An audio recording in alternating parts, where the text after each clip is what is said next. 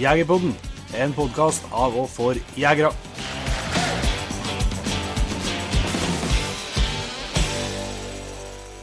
Velkommen til en ny episode av Jegerpodden. Jeg heter Jon Petter Mellingen, og med meg på Skype har jeg Jon Ingevik. Yes. Som alltid. Som alltid. Ja, faktisk, hver gang.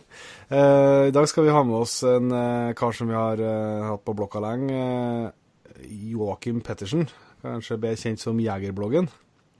Ja. Så det gleder jeg meg til å høre med han. Han er jo en profil i det jaktmiljøet i Norge, han, så han har nok forskjellig på hjertet, han. Helt sikkert. Før vi slipper til Joakim, så heller virkelig på at vi eksatte til gøpejakt, da. Ja, det gjør det nå. Når vi spiller inn her nå, så er det jo et og et halvt døgn igjen. Ja. Så siste helg og siste dagene nå, det går stort sett med til å kjøre bil i andre giret. Ja, det er det han trives best, Heisen, ikke? Ja, jo. Ender opp i andre giret med Heisen. Ja. Så nei, det gleder meg skikkelig nå. Det er sånn at det begynner å bli sekt å sove, og nå har jeg pakket ferdig, og bare mangler, skal bare ut i bilen, og så skal jeg kjøre opp til deg og være noen dager. Ja. Det blir fullt hus her i år, ja. Ja.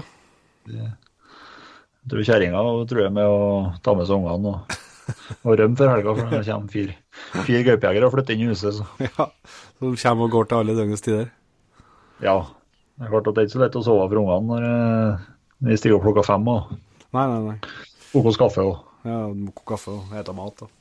Ja. Nei, det blir stortilt, så det gleder jeg meg virkelig til nå. Håper at vi får litt fart på den jakta. Ja, det har gjort seg. Det er ikke noe lett. Jeg har jo kunnet hatt bedre forhold her da. Det har ikke kommet snø nå på 11 dager. Nei. Så spårsnøen lett venter på seg. Og så er det jo i løpet av de 11 dagene så er det atskillig mange rever og harepuser og hjorter, reiner og elger som vi krysser veien. Yes. Så det er ganske mye spår en skal følge med opp i for å se om pusen og lure seg over det. Ha kontroll, ja. Ja. Men vi finner sikkert et spår ut. Ja da, det må man satse på. Ja. Nei, men vi trenger ikke å dryge noe mer. Vi kan bare slippe den Joakim og ta en prat med han. Det gjør vi. Da ønsker vi hjertelig velkommen til Joakim Pettersen, og kanskje bedre kjent som Jegerbloggen for mange som hører på. Velkommen til Jegerpodden, Joakim. Jo, takk for det. Dette var moro å få bli med på. Yes, vi har hatt navnet ditt på blokka i lang tid, så jeg er glad for at du hadde mulighet til å bli med oss. Jeg måtte jo bare si ja. Jeg kan ikke si nei til noe sånt som dette. Jeg gleder meg lenge, altså. Ja, det er bra. Det er bra.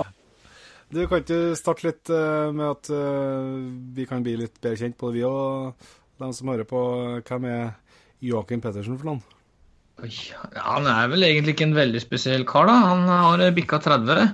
Det er litt fælt å si det, men... og så er han... Ja, pappakroppen kommer sigende, har fått en liten datter, og bruker stort sett all tida mi ut i skogen. Altså, har et ledig øyeblikk, så er det på jakt, eller i jaktsammenheng. Så... Bortsett fra det, så er jeg ganske glad i å drikke kaffe når jeg er på jobb, og planlegge neste jakter. Hva du skal gjøre når du er på jobb egentlig, ja? Egentlig så kjører jeg CNC-maskiner, så det firmaet jeg jobber i, det heter Safe Road Company, da, så vi lager mye lyktestolper og veirekkverk og sånne ting, veisikringer. Ok. Ja. Så maskinen går, ja da. Ja. Og så lenge maskinen går og produserer, så har vi litt dødtid innimellom, da. Så da går det i jakt. Da er det å scrolle nedover og titte på jaktbilder og drømme seg bort. Ja. Så hvis jeg plutselig skulle hatt meg en lyktestolpe, så kan jeg ringe deg, altså? Ja, ta kontakt, så skal vi sette i gang hvis du trenger en lyktestolpe, eller et eller annet, noe veirekkverk, eller et eller annet. Du har laget litt skikkelig hundgård. Ja, ikke noe problem. Jeg kan lage svære nettingelementer, vet du. Ja, perfekt. Ja, men det skal jeg legge meg på mye. Nei, altså det er Joakim Pettersen da. Ja. Egentlig var en liten, enkel fyr. Så har du jo et kjent navn, tenker jeg, for mange som hører på oss med Jegerbloggen, som du har holdt på med ganske lenge. Ja, det begynner å bli noen år nå, faktisk. Det startet egentlig bare som en liten blogg, bare for å notere meg ned det jeg styrte med og sånne ting. Og så var det en venninne som sa til meg for en del år siden at du må lage deg en side på Facebook. Det begynner å bli populært, og dette var i 2011 eller 2012. Aha.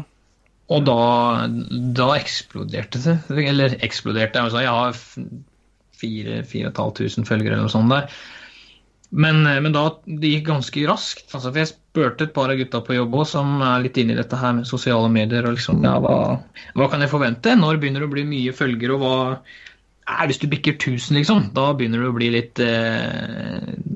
litt, og det var jo ikke lange stunder det tok før det var bikket 1000 liksom, så da var det ballet veldig på seg. Og da, for et par år siden nå, ja, 2017-sesongen da løsna det, og jeg følte på en måte folk begynte å ta meg litt mer seriøst det jeg drev med da. Jeg var ikke bare han lille karen som lekte jeger på en måte. Når jeg sa noe eller skrev noe og kom med en mening på en måte, så føler jeg at det ble tatt litt mer seriøst, og det er jo veldig artig at det har gått for å være lite, ikke ubetydelig i den forstand da, men at det har kommet hakket videre, og folk tar meg seriøst. Det synes jeg er veldig morsomt å komme dit hen. Ja. Men det kan jo ha noe med alderen å gjøre også, det er klart, det er jo ikke når man starter en blogg, han der lille karen der, ja vel. Men så det har vært en morsom og lang reise til hit når vi sitter her i dag da, i hvert fall. Ja, ser du kjør på ny. Ja, jeg må jo spørre, du har jo jeg vet at du bor nå vel nærmere utover mot Vestlandet, men dialekten hører ikke akkurat hjemme der. Nei, dialekten min, den hørte på Østlandet. Den er egentlig, når du spør her oppe, så sier jeg Lillestrøm, for det er liksom, da får folk en prikk på kartet da. Men skal vi gå veldig spesifikt i det, så er jeg egentlig oppvokst i Rælingen, ja. På andre siden av elva til... Så jeg kan se ned på messehallen da, fra blokkene jeg vokste opp i. Der ser jeg ned på messehallen i Lillestrøm. Ja, det er det. Men så var det disse damene da. Ja. Og plutselig satte de... Ja da, damer og... Ja. Hemmeligheten er bare at ikke de finner ut om hverandre, er ikke det de sier? Nei, jeg har bare en samboergitt og en datter her oppe, så da her blir jeg altså. Kjøpt hus og stasjonvogn og hundebur bak i den stasjonvognen. Ja. Og da holder du til i? Jeg holder til i Volda. Ja. Jeg gjør det. Kjøpte et hus, litt avsides, ikke veldig på landet, men avsides nok til at jeg kan ha med et lite revåt ute i hagen og ingen naboer som plager meg. Jeg koser meg. Det er helt suverent dette. Det høres bra ut. Ja, her koser vi oss. Masse hjort tråkker forbi her hver dag, hver natt. Mye rev, alt. Det er herlig. I hvert fall for en som meg som holder på ute. Hver dag så er dette her... Jeg tror jeg har funnet en fin plass for et sånt friluftsmenneske. Ja, det høres sånn ut. Men hvordan startet du med jakta, du? Det startet med at et par av gutta på jobb prøvde å lure med meg på rypejakt. Aha. Og da fikk jeg beskjed om at de skulle vise meg områder og ta med meg hvis jeg tok jegerprøven. Men det gjorde de ikke. Jeg tok jegerprøven, ordnet meg våpen, og så ble det aldri til noe. Og så traff jeg på en kompis som sa det at han visste om en ledig plass på et jaktterreng her, på et hjortejaktlag. Og hvis jeg var interessert, så kunne jeg få lov å prøve meg en sesong. Og jeg husker han jaktlederen, det var litt diskusjoner å styre, men jeg fikk være med, jakte for en kjempehyggelig dame. Og ja, så men det er greit, jeg kan prøve dette. Og fikk tak i rifle, og kjøpte meg kikkert, og brukte masse penger, vet du. Og tenkte at det her blir jo bare yes, baby. Fy fader, dette skulle være litt sånn småkjepphøy, egentlig da, med at dette kan jo ikke være så vanskelig enn å ha gjort jakta, tenkte jeg. For de går jo, kjører du bil her, ikke sant, så er det står jo gjort overalt på bøene rundt omkring. Ja. Så første morgenen da, da var det, jeg er litt sånn at jeg hadde vært med en kompis året før, bare for å sitte på post og prøve litt grann. Og da kom det en hjort første kvelden, og da var jeg liksom tenkt, ja, dette skal jeg også klare. Ja, første jaktmorgen, 10. september, da hadde jeg var ute klokka 3 på natta. Det var ingen andre ute, det var bekmørkt. Så ikke en dritt når jeg gikk til post. Og folk begynte å kalle opp på radioen at ja, nå er vi på post. Og før siste man hadde satt seg, da hadde jeg skutt en bukk. Ja. Da hadde jeg fått beskjed av jaktlederen at første dyret som kommer, det må du la gå forbi. Liksom bare sikt litt på det og kos deg og bare kjenne litt på følelsen. Men det kom 2 bukker samtidig. så da ramlet den, da var det, ja, den følelsen der, altså sitte oppe i tårnet der, og da var jeg bitt av basillen. Dette adrenalinkicket der, det var helt... Jeg klarte ikke å klatre under stigen en gang fra jakttårnet jeg satt i. da var det bare... ja, det litt sånn point of no return, er det ikke det de sier? Altså, ja, og da har det bare ballet på seg mer og mer og mer og mer. Ja. Så jeg er avhengig av jakt, enkelt og greit. Det erkjennelsen må man bare gjøre på et tidspunkt. Ja da, det jo ikke noe vits å... Jeg ganske, hva skal jeg si, litt sånn barnslig egentlig. Hvis jeg har lyst til å reise på jakt, og det fint vær, og jeg ikke har mulighet, om det noe gjennom jobben som skjer, eller det et eller annet her hjemme, jeg blir grinet, altså. Jeg blir... det ikke helt bra. Nei, men jeg hører veldig godt hva du... Så vi var jo så vidt på inn før her, at noen ganger så må man bare kjøre på og komme seg ut. Ja da, det jo... Man brenner jo for dette. Jeg tror ikke det veldig... De som ikke jakter da, jeg tror ikke de greier helt å sette seg inn i det. Nei. Så nå det liksom, om det snakk om rypejakt eller bukkejakt, om at ja, nå bukka, de fortsatt i brunst, liksom. Jeg må ha med de 3-4 første dagene, for bukkene fortsatt aktive. Da det surt å sitte på ferie i en eller annen plass og se alle bildene som blir hivet ut på Facebook, og så får du ikke gjort noe mer. Ja, altså det så også med at det en forskjell, altså det finnes det selvsagt andre ting enn jakt også, men det liksom ikke, det ikke for min del i hvert fall, eller for alle oss det jo ikke en hobby, det jo en lidenskap og en livsstil. Ja, det blir det. Men det for all del, det mye jegere som har det som en hobby som man driver med bare i noen få dager i året, og det selvsagt helt greit, ja. Men når du har bekka over, så ikke liksom du kan ikke legge det på regnskapet for at det bare en hobby. Det noe faktisk noe mer. Altså, det tar jo all tid etter hvert, ikke sant? Det jo altså, en ting liksom at det koster og det tømmer lommeboka di, men altså, det skjer alltid noe nytt. Det alltid noe som i vinden. Om det bukkejakt, så det hjortejakt, og så starter rypejakta, og så har du skogsfugl, og så det revejakt. Altså, det går jo hele året, vet du. Og du greier ikke å legge det fra deg. Nei. Det måneder siden, så må du, ja vel, greit. Da får vi en bedre halvdel sove alene, da skal jeg ut og sitte. Det har bare blitt sånn. Så man offrer jo ganske mye for å være ute mest mulig. Ja, og jeg tenker sånn at jeg på den siden at jeg synes jo oppriktig synd på dem som ikke har det sånn. Som ikke har det i hverdagen, både liksom, noen ganger selvsagt så det frustrasjon hvis at du ikke, det en perfekt jaktdag, men du kjenner faktisk ikke ut i dag, ikke mulig, så skaper det litt frustrasjon, men den friksjonen i livet der, sett opp mot, liksom, i hvert fall for min del, som jeg gleder meg så gærlig. Så nå jeg skal oppover og jakte gøy opp noen dager, det jo sånn at jeg virkelig sliter med å sove liksom, på natta. Og ligger og spekulerer og tenker og ser for meg alle mulige scenario, og de som ikke har den der, liksom ikke har det i livet sitt, det må jeg si at det unner jeg alle folk av, altså, for at det får nok hverdagen til å rulle på kjappere og bedre med til i hvert fall. Ja, det som jeg sa i sted, jeg tror ikke de som ikke holder på da, så aktivt, eller med jakt generelt, vet hva de går glipp av. Det så herlig, det så moro. Men jeg har ingen andre hobbyer da, sånn sett. Altså, det jo ikke, jeg kan jo ikke si at jeg driver med mye annet, for det har jeg ikke tid til. Nei. det jakta det går i. Men var det var litt inn på her at det var det var en kompis da, som fikk deg med på hjortejaktlag, og at det var det som liksom var starten.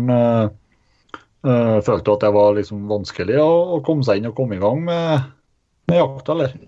Ja, det har vært litt det var vrient egentlig. Så det at jeg pratet med han og de hadde en ledig plass, det var jo kjempegreier. Så det jaktlaget jeg er på nå, der vi jakter og gjort nå, der er vi jo kjempegode kompiser alle sammen. Det er et kjempeflott jaktlag sånn sett, men det er det å få den første foten innenfor da, på en måte at du, når du har brutt den barrieren, at du først er med på et jaktlag, så er det greit. Men den kneika å komme over der, det er nok ikke alltid like lett for alle sammen. Så jeg har fått plass på et kjempeflott valg med ålreite kvoter og ålreite folk, og ja, jeg var nok veldig heldig den gangen. Ja, jeg var nok det. Og det må jeg jo si da, Joakim, at ved juletiden her, så ble jeg jo rett og slett en lettrørt mann også, men da ble jeg jo rett og slett rørt når du la ut en film på Facebook der du overrasket en gryende jeger med hagl på døra. Ja, men Vetle, han er jo en sånn blidfis hele tida, og så har jeg snakket med en annen kompis som har vært litt sånn der, pokkeren, du trenger jo ikke 2 hagler, Joakim, liksom, for nå bikka jeg jo 30 i desember og tenkte at nå må jeg slå litt på stortromma, så da snakket jeg med sjefen selv i jakttida, og han sa han skulle ordne en ny hagle til meg der, og få oppgradert en ørliten grann, og da var det litt sånn at jeg trenger ikke 2 hagler, for da blir den bare stående og støve likevel, og da det det å komme i gang, det å få kjøpe sitt eget våpen, første våpen, det kan være, tenkte jeg, det er greit, Vetle får den, det er helt i orden. Så pratet med mora hans litt i skjul, og sa det at hvis det er greit for dere, så får han dette våpenet, og det var jo bare, ja, det uttrykket han har i trynet, vet du, når jeg kommer og ringer på døra der, og han bare, jeg har jo fått en våpensøgnad, liksom, kan jeg søke på våpen nå? Nei, vent litt, det er ikke bedre enn dette. Og når han ser jeg kommer med denne hagla der, han gliser jo sånn av ørevoks i munnvika, vet du,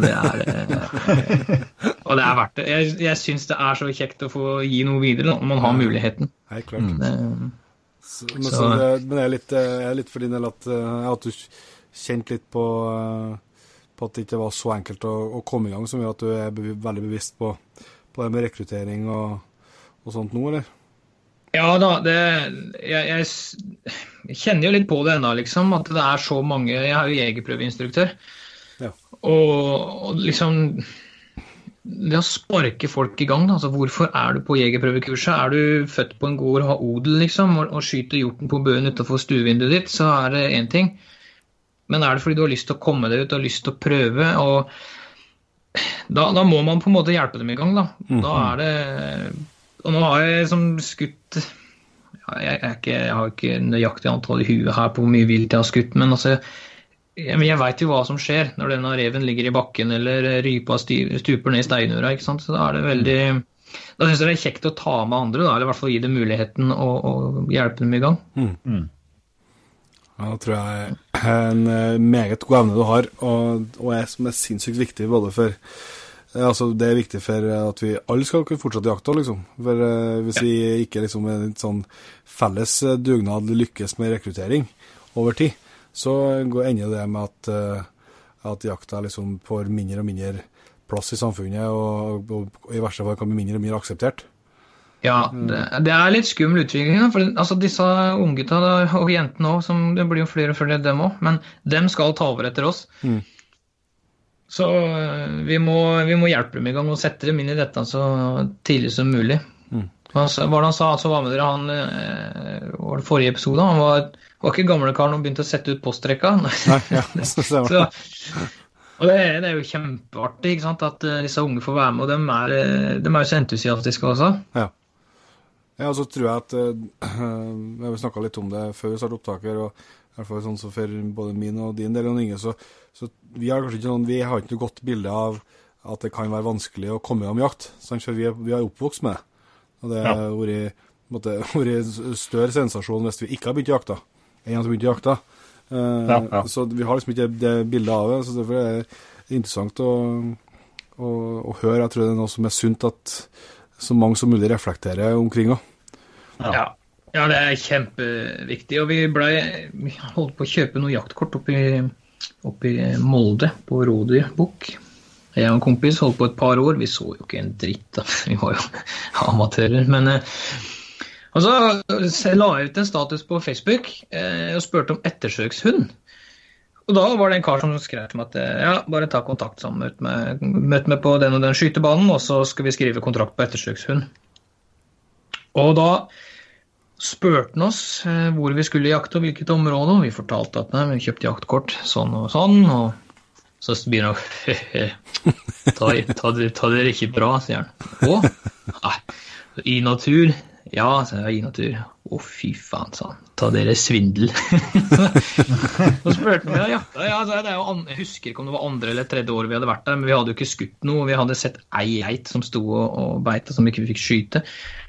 Men altså, da han så kommer med åpne armen, og så sier han det, men gutter, hvis det blir for kjedelig, så si ifra. Ring meg, og så får dere jakte hos meg i stedet, sånn. Og der har vi vært fast i inventar siden. Å møte på sånne folk som så åpne og bare, ja, men herregud, vi har, kom til oss. Det så viktig med sånne folk, og jeg setter så pris på de som deler av det de har, da, og ser på den sosiale biten som vel så viktig som å legge et dyr i bakken selv. Så, helt klart. Ja, det noe mye erfaring, jeg har vært innom tidligere også, at når du først liksom inn i miljøet, så det stort sett veldig åpent, og folk både hjelpsomme og raus på alle måter. Men det liksom den første kneika, som krevende, og som det liksom, ja, for det litt det samme som man ser igjen på hundsiden, liksom, hvor tilgjengeliggjort både informasjon og språk og alt sånt da, for en som ikke har noen erfaring. Så liksom, det vanskelig å få øye på det for den som kan gjøre veldig, veldig godt og vet akkurat hvem du skal ringe og hvem du skal spørre og hva den forkortelsen der betyr og så videre og så videre. Da det veldig enkelt, men for en som ikke har det og kanskje ikke har heller i noen i nær familie eller nære venner som liksom drivkrafta bak heller, så det et ganske stort steg, det første der, altså. Ja, det det. Men så får vi bare håpe da, hvis man gir litt av seg selv og drar i gang de unge, at de tar det med seg videre, den gangen de på en måte kan ha med seg nybegynnere, så får vi se. Det jo et altså, nå skal vi jo ikke svartemale hele jaktmiljøet i Norge, for det veldig mye bra og kjempefine folk, og som sagt, når jeg først kom inn og ble kjent, som du sier, og du kommer over kneika, så det veldig mye bra folk i jaktmiljøet, og jeg koser meg. Jeg har fått masse nye gode venner og bekjentskap, så for all del. Men det den lille kneika, å komme seg i gang. Hvor kjøper jeg jaktkortet for jakteryper, hvor, ja, disse småtingene da, bare for å sette i gang kabalen og ødelegge dem helt på utstyrsfronten. Ja, og så det jo, skal jo forbundet, altså Jeger- og Fiskerforbundet skal jo også skryte for dem. De deler ut veldig mye midler til foreningene rundt på landet for å nettopp arrangere introjakter, for å få med de unge jegerne og ta dem med på jakt. Ja, kjempegreier. Det jo det som sagt ungdommen, de skal leve av den foreningen der og videre, så det at de satser nå, det jo kjempeflott. Jeg var på møte med fylkeslaget her nå i desember og holdt foredrag og fikk være med hele helgen, og der har de veldig fokus på hvordan de kan engasjere unge og hvordan de skal få medlemstallet til å øke og sånne ting. Altså de jobber hardt med det hele tiden, og det sånt liker jeg da. Sånt liker jeg. Og det absolutt, det gjøres mye bra, men det den liksom oppfordringen både åpenbart til meg selv og til andre jegere, altså at når du hører om noen som vurderer å ta jegerprøven eller akkurat har gjort det, om det på arbeidsplassen eller om det venner eller hva det skulle være, så liksom den gjør å være med å send en melding når du ser at det opplæringsjakt, eller si at ute helgen så har vi en ledig plass, vil du være med og ta den der? For det noe som alle vis kan gjøre, hvis man bare tenker som. Jeg tror ikke at folk ikke, i hvert fall min ønske, ikke vil gjøre det. Det jo bare at jeg nødvendigvis kommer på det. Så det den der som for det noe, det som bra med opplæringsjaktene, og at du får være med der, for da øker sjansene for at du får en god opplevelse. Ja. Ja, så tenk til du møter da, en har jo kanskje tilgang på skogsfuglejakt, og så har du tilgang på rådyrjakt, og så kan man bytte litt, og så det, det blir jo vennekretsen din etter hvert. Ja. Altså det bra, så det og Vetle, Karsten, han så jo, han fikk skjøtt sin første rev her. Ja, han var helt i hundre, vet du. Han var jo, det regnet ganske mye også, så vi startet klokka 11 på kvelden. Ja.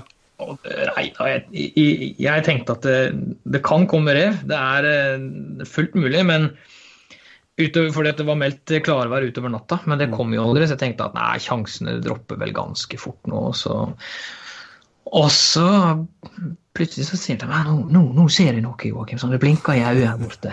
Ja, så tenkte jeg meg selv, nei, dette må være vanndråper, for det. Så spurte jeg, ja, blinker det enda? Ja, nå blinker det, så jeg ser det. Ja, en rev står ikke så lenge stille, så dette her ikke rev. Men i det jeg sier det, så kommer reven, han passerer den på 3 meter ved siden av glugga. Da fikk jeg Vetle, så det rev, det kommer faen meg en rev der. Og hele gutten rister, vet du. Jeg tenkte, jeg skal ikke si noe mer. Jeg skal bare si at nå reven der, ser du den? Og han bekrefter at han har sett den. Og så tenkte jeg, jeg skal ikke pushe, han må få lov til å skyte. Hvis jeg begynner å mase nå, skyt, da går det gærlig. Og han slipper denne reven lenger og lenger vekk. Og så stopper han heldigvis med breisida til på 20 meter og på 8, og ramler. Og det skranglet i alt, vet du, i tenner og i våpen, han skalv. Og det så moro, vi kjenner igjen den følelsen selv, for jeg skjøt mitt første vilt, så det var helt kurant. Vi satt det fra 11 om kvelden til klokka var 5 om morgenen. Så ja, det var så moro å ha med han litt. Og jeg har hatt med meg flere folk tidligere også som har fått prøve seg, og det, ja, man ser det adrenalinet som man selv satt med en gang i tida, det gjør opp for alt strevet når man tar med seg folk, altså. Ja. Mange ganger. Men hvis vi går litt over mer på jaktåret ditt da, Joachim, kan du ta oss gjennom det? Det kan vi. Nå skal vi starte i januar, eller skal vi starte på selve jaktåret? Det kjører Jegerbloggen helt selv. Ja, hvis vi starter i januar, da, så det jo revejakt og mårfangst det går i. Og det har det gjort i alle år. Så har jeg... Da det revejakt på 8, eller? Ja, det stort sett 8 i januar. Ja. Jeg venter så lenge som jeg kan med lokkinga for å få best mulig føre og sånne ting. Jeg ser det mange som lokker, noen har hell, men det jo når du kommer på slutten av februar og mars, og du får disse påskeføre, det jo da... Så fra i januar da, så det 8 stort sett. Nå har jeg 2 8-er, så har jeg 2 terreng til mårfellene mine som jeg holder på med, bare for å få dagene til å gå. Og det stort sett det går i januar, ved siden av litt seljakt av og til da. Jeg har skutt litt grann sel. Ja. Vi må ha noen tips her på revåte. Hva åte du med? Det hjemme, det så sinnssykt merkelig, for her bruker jeg tørrfôr. First price, hundefôr, tørrfôr. Ja. Det strør jeg ut på 8, og reven kommer bare løpende. Bom, bom, bom. Ja. Og det et eller annet, det klart, på høsten og sånn, så hender jeg hiver ut en hjorteskank og beingrind når jeg har det. Men hovedåtet mitt, det stort sett hundefôr. Og da spurte hun nabodama, for jeg sto her og trillet jentungen, hun hadde pappaperm i fjor, jeg har 2 sommer siden nå, om jeg kunne få slenge ut skyte noe rev, for det tråkket rundt barnevogna og styr. Så sier han, ja, nei, men jeg har en nabodame, liksom, og vi bor midt ute på et jorde. Så nei, så jeg har bodd her i 40 år, og jeg har sett 2 røver, Joachim, så jeg tror ikke det noe, men du kan jo prøve. Og fra nå starter jo februar nå på fredag, og i notatene mine så står det at 2. februar i fjor, da skjøt jeg første reven på 8 hjemme, nå har vi bikket 30 stykker på det ene 8 her hjemme. Så det rev å ta av. Ja. Så det det som går i da, rev, åtejakt og fellefangst, det liksom januar, februar og mars da. før lokkejakta tar over. Du ganske ivrig på fellefangsten på mår, der er du litt aktiv. Ja, jeg er aktiv, men det er ikke så jævla effektivt, tror jeg. For det blir mange mil på ski og truger, men det er ikke alltid denne uttellingen er så vanvittig stor. Men det går nok mest på terrenget her, tenker jeg. Det er jo... Ja. Jeg tror ikke det er veldig mye mår her, og de få som er her, de går forhåpentligvis i fella da, i løpet av vinteren. Men disse som får 20, 25 og 30 mår i år, er jo ikke i nærheten av disse gutta der, vet du. Nei. Så det er mest for å være litt aktuell og komme meg ut og kose meg da. Og da, hva som ligger i fellene dine da? I fellene mine så er det stort sett rypeskrotter og honning.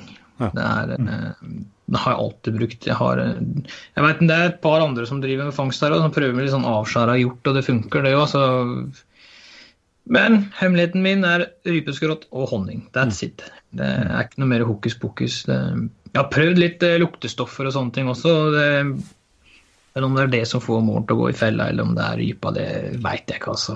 Det har jeg ikke satt meg inn i, men grunnen til at jeg startet med dette var at jeg hadde et viltkamera ute og så en mår passere, og så begynte jeg å smøre honning foran viltkamera bare, og det var nok. Han kom på ren honning, det var ikke noe annet der.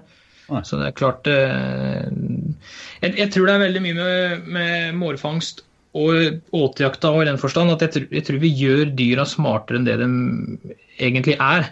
Det er klart han er jo skeptisk og sånn, men han blir sulten, og så er det mat der, så kommer han for å spise.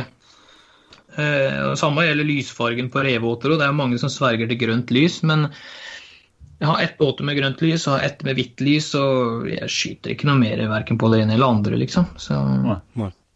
Så jeg tror det kjører på med honning, og gjør det så enkelt som mulig, så får du mål til slutt, altså. Jeg tror plassering av feller og plassering av reveåter ditt har mer å si enn selve åtet ditt da. I hvert fall sånn jeg opplever det. Det er klart det finnes jo mange jegere der ute, men jeg bruker heller litt ekstra tid da, på å finne gode plasser til fellene enn å drive med masse forskjellige åter. Hvordan feller anvender du mest da? Nei, jeg har brukt litt forskjellig. Jeg har noen syningfeller ute nå, og så har jeg noen jeg og Joar var ute sammen og satt opp noen åpne feller bare rett på trestammen, og så bruker jeg noen av disse Conybear-typene da, men det er jo absolutt de jeg får mest i disse Conybear, åpne typene da. Som er bare gjort uten kasse, eller som er? Ja, i kasser også. Men det er noe med disse... Det er klart, jeg har fått de syningfellene også, men det virker som de er litt mer skeptiske på dem. At det er litt lettere å stikke huet lenger inn i en kasse med en Conybear-type enn noe annet da. Men igjen, det blir bare synsing fra min side, altså. Det er... men til neste år så blir det nok bare Conybear-typer. Mye lettere å hive i sekken og spenne opp på et tre og ferdig med det. Ja, så er de jo mye rimeligere å kjøpe.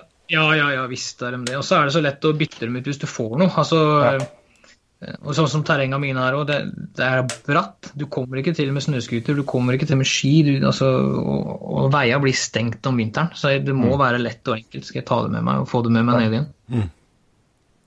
Det forbrennes noen kalorier oppi disse bratte line der, altså.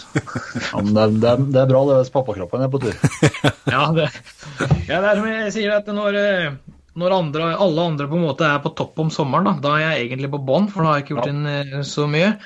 Men når jula kommer, og man på en måte skal bli feit av denne ribbesteika, da er jeg jo så fitt at det... Julekroppen, Ja, da er det julekroppen. Da er det jo bare... Neida, men det er i hvert fall vinterhalvåret mitt da. Men litt inn på litt mer på lokkjakta før vi går videre på reven da. Så du ventet litt lenger ut på vinteren. Ja, jeg gjør det. Men det har mest med før å gjøre. Det er klart, reven er sulten nå i januar og februar også, men når du får dette lille grispe skareføret, så har den mye lettere for å bevege seg fort og langt. Og da, etter brunsten spesielt, begynner å bli sultne, mer desperate til mat, så øker du sjansen betraktelig for at den kommer inn på lokken. Da. Og har du sittet i et område der hvor sånn som her nå, så har jeg begynt å høre revenbjeffe, brunsten er i gang. Og det å sitte og lokke med hareskrik da, og på en måte, du bruker opp lyden til slutt da. Ja. Så det er liksom ikke... Da er det forskjell da, hvis brunsten er i gang der. Det er sjelden den er i gang nå her oppe før i mars, ja. Metta på mars. Ja, vi har nå så jeg pleier å si at han er liksom nesten på vei over når du bikker måneskinnsperioden februar-mars. Ja. Men nå hadde jeg Joar her for et par uker siden, som sagt, og da satt vi på åte,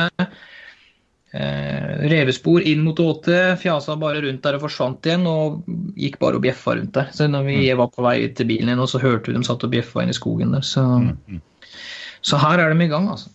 Ja. Det er forskjell rundt om i landet da. Ja, men da går det jo an å lokke da. Jeg har første dublen jeg skjøt på rev, det var jo på lokking i brunsten. Ja.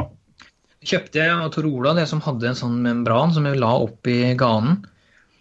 Og det var, jeg tenkte, jøssen. Først så kom det en rev, og fikk skutt den, det var noe greit nok. Og så hadde vi en kompis, jeg sa, faen, vi må sitte og vente litt, for det her er et eller annet muffins.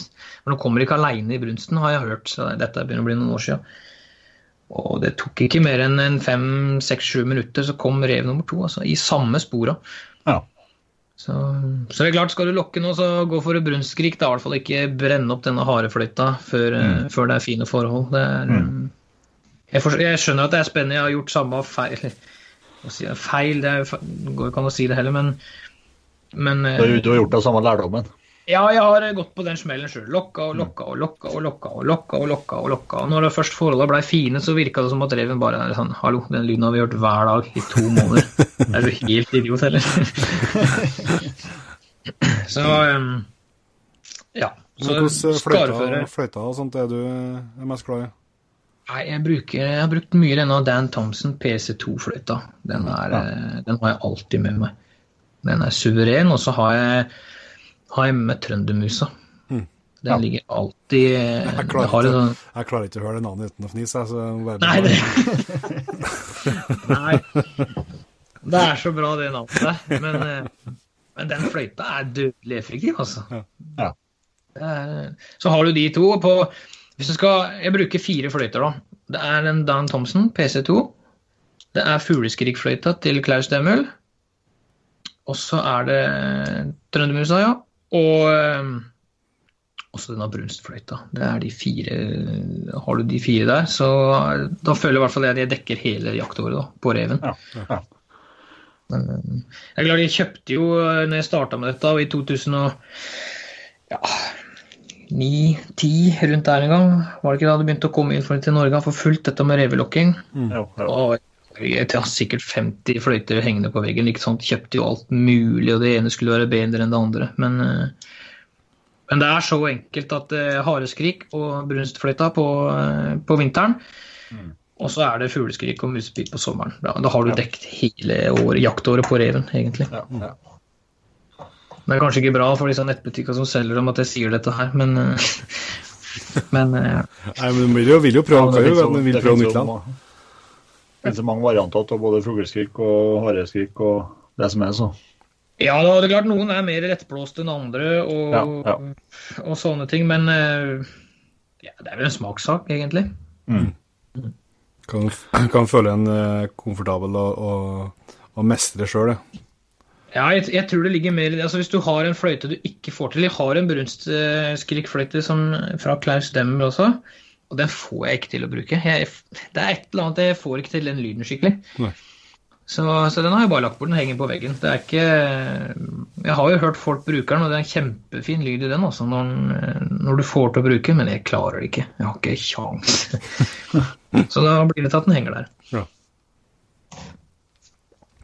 Men videre utover våren, da, hva som står på skjemaet? Ja, da er det bukkejakt. De siste 4-5 årene nå så har jeg blitt kjent med en kar borte i Skottland. Så jeg reiser dit bort første uka i mai. Nå blir det en liten forandring der i år, i og med at han har flyttet til England. Men altså et standardår da, det er første 2 ukene i mai, da er det Skottland. Ja. Og bukkejakt. Og det samme fortsetter utover sommeren. I fjor var jeg tilbake i juni også. Da var jeg forlover i bryllupet hans, så da var vi ute og jakta hver dag, så var vi i bryllupet hans et dag, og så var vi ute og jakta en rett etterpå. Helt topp bryllup. Ja, det var det beste bryllupet jeg har vært i. Så sånn er det egentlig. Så da har jeg dekket opp mai og juni da, med bukkejakta der. Men du må se litt mer om bukkejakta i Skottland. Hva Det moro. Det jo ren snikjakt. Da har de har jo ikke noe dyrkamark i det terrenget der. Det bare skogsterreng. Hogstflater, og så det sånn små åpne gater inni med sånn planta granfelt da. Ja. Så du må snike, og du vet aldri hva som rundt neste sving, og så det ganske selektivt. Måten de forvalter på der borte, det sånn at bukkejakta åpen, men vi skyter ikke bukker i bast. Fordi at da det vanskelig å si om det en stor eller liten bukk. Ja. Så kun reine og feide bukker det som har lov til å skyte. Og det liksom, hvis det bøtter ned, så det greit, da får jeg lov å sitte i et jakttårn, men stort sett så må jeg snike, altså. Det liksom, nei, du for sprek til å sitte i ro for dem. Det ganske mye, på det terrenget så har det vært ganske mye danske klienter, som sitter på ganske feite lommebøker. Og da har det vært sånn tidligere at han kjører dem til et jakttårn, og så blir de sittende der, og så, vi ringer deg når vi ferdig, så får du komme og hente dyra for oss. Ja. Men jeg fikk streng beskjed om at nå, endelig kan jeg snike liksom. Nå, du får ikke lov å sitte i et tårn. Du får sprek til det. Så, og det var der jeg lærte meg denne kunsten å snike. Måten de ser dyr på, måten du speiler terrenget på. Så jeg føler det for 4, 5, 6 år siden var det første gang i hvert fall. De turene der borte har gjort meg til en bedre snikjeger. Altså, jeg har blitt mye mer observant på det jeg gjør. Og for det første året jeg har noen videoklipp, der står guiden og peker på en bukk for meg. Der står den. Og jeg glaner opp i terrenget og spør, hvor? Nei, siden det ett tre på denne oppsflata, Joakim. Det ett tre. Se på det da, så ser du bukk. Ikke pokkerne, det fant Men etter hvert da, så blir øya dine trent. Du får til slutt en sånn, du vet hva du skal se etter og sånne ting. Så de 2-3 siste årene så har jeg fått lov å gå alene der borte og styre meg og holdt på. Så da skyter jeg, ligger på mellom, i fjor hadde jeg med 3 kompiser, så da ble det litt mindre. Da måtte vi dele litt mer på kaka og guiden og sånne ting. Men året før der igjen, da hadde jeg 8 bukker på 4 dager da. Alle skutt på snikjakt. Da var det, og det sinnssykt moro. Og da så det var en basil man blir bitt av da. Sitte hjemme i mai og vente på at jeg kunne ha skutt en bukk. Det var bare til flybilletter. Så det liksom for å fylle opp året da, så har jeg begynt å reise ut til utenlandet. Så blir man igjen, som jeg sa tidligere, og det disse som blir kompiser dine. Og jeg fikk være forlover i bryllupet hans på en måte, og han har vært her og jakta ryper og sånne ting hos meg, for det har de ikke der borte. Ikke til en folkelig pris i hvert fall. Og jeg får lov å komme dit og jakte bukk hos han, så dette miljøet her helt suverent, vet du. Så det når man først inn i miljøet, så det jo også lett å bli kjent med likesinnede folk. Det det som mye av gleden med jakta. Ja, det jo akkurat det, og så det liksom det å få, det høres kanskje litt kvarmt ut da, men jeg på en måte kommer til et punkt der hvor det går an å prate med alle på en måte, og folk spør meg også. Og det så kjekt, det derfor vi sitter her og prater sammen i dag også, ikke sant? Man likesiden av og gjør noe man brenner for, og det viser igjen. Så jeg setter veldig stor pris på at jeg har fått lov å være med i et så friskt og flott miljø da, som Jakt-Norge For i Skottland og England og i Sverige så ser du hvor mye de sliter med sånne demonstranter og sånne ting. Og det å komme inn til Norge da, og se hvor godt jakta akseptert her, og hvor friskt det så det, det synes jeg moro.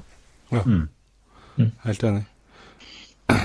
Men da blir det en litt pause da, når du ferdig med snikjakta i Skottland?